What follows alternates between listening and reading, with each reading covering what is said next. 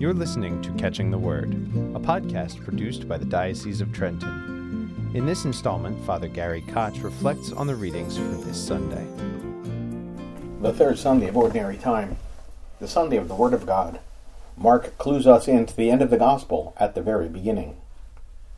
In a one-line prelude to the beginning of Jesus' public ministry, St. Mark notes, after John had been arrested.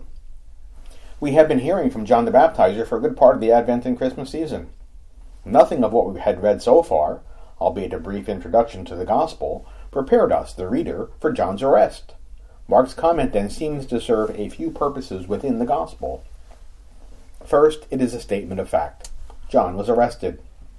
We are not told here, though we will learn elsewhere in the Gospel, why. Mark also seems to want us to know that as the precursor of Jesus, that the ministries of John and Jesus did not overlap. Once the Messiah is on the scene, he no longer needs a herald. It is also likely important that John and Jesus are not seen as rivals.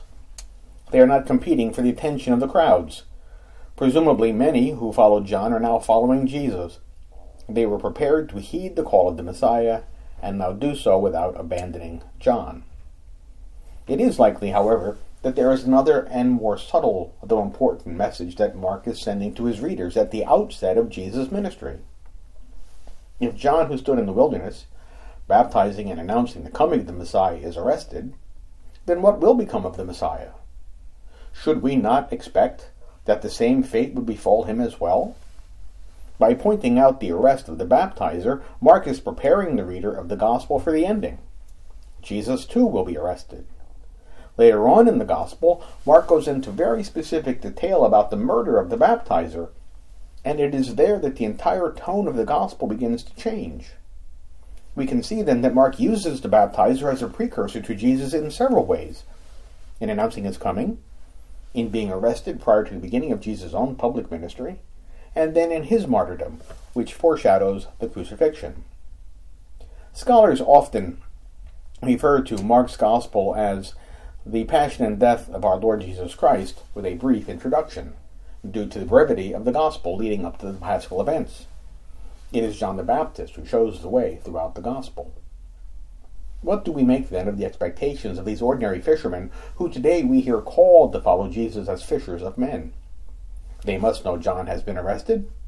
Can they reasonably expect anything different will also befall Jesus? The Gospel writer prepares us for the crucifixion, but knowing the end of the Gospel only helps us enter into the depths of Jesus' ministry even more fully. There is another important lesson that we glean from hearing this encounter between Jesus and the Galilean fishermen. These men are typical Jewish men of their time. They were likely very familiar with the Scriptures and the other religious writings that served to interpret the Jewish laws during that period. We are certain, given what we heard in the Gospel last week, that they were among the disciples of John the Baptizer, and so at least for Andrew there existed a desire for a deeper relationship with God. As St. Peter's house in Capernaum is very close to the site of the local synagogue, we might expect that Peter must have been a regular at the gatherings there each Sabbath. It is because of their familiarity with the Word of God that their hearts were disposed to understand and respond to the heralding of the Lamb of God by John.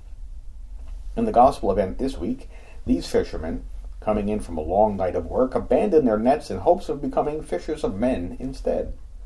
Immediately they cast their nets aside to follow Jesus. What was the attraction? We might presume that they were attuned to the eschatological language that Jesus employs, and with a likely reference to Jeremiah's promise that the Lord would call forth fishermen to do his bidding, they were ready to take up the challenge. Nothing suggests that they knew anything of Jesus beforehand. It was the persuasive tone of his language that set their hearts to be ready to respond to the call. That is true for all of us. Because we know the ending of the Gospel, we can live our lives in hope, and the more we open our hearts and minds to the call of the Lord in and for us, the greater will be our response, leading the Lord to be ever more generous in bestowing his gifts upon us. You have been listening to Catching the Word with Father Gary Koch. You can listen to or download his weekly reflections and other topics of interest at dioceseoftrenton.org/podcasts. Catching the Word is a podcast produced by the Diocese of Trenton.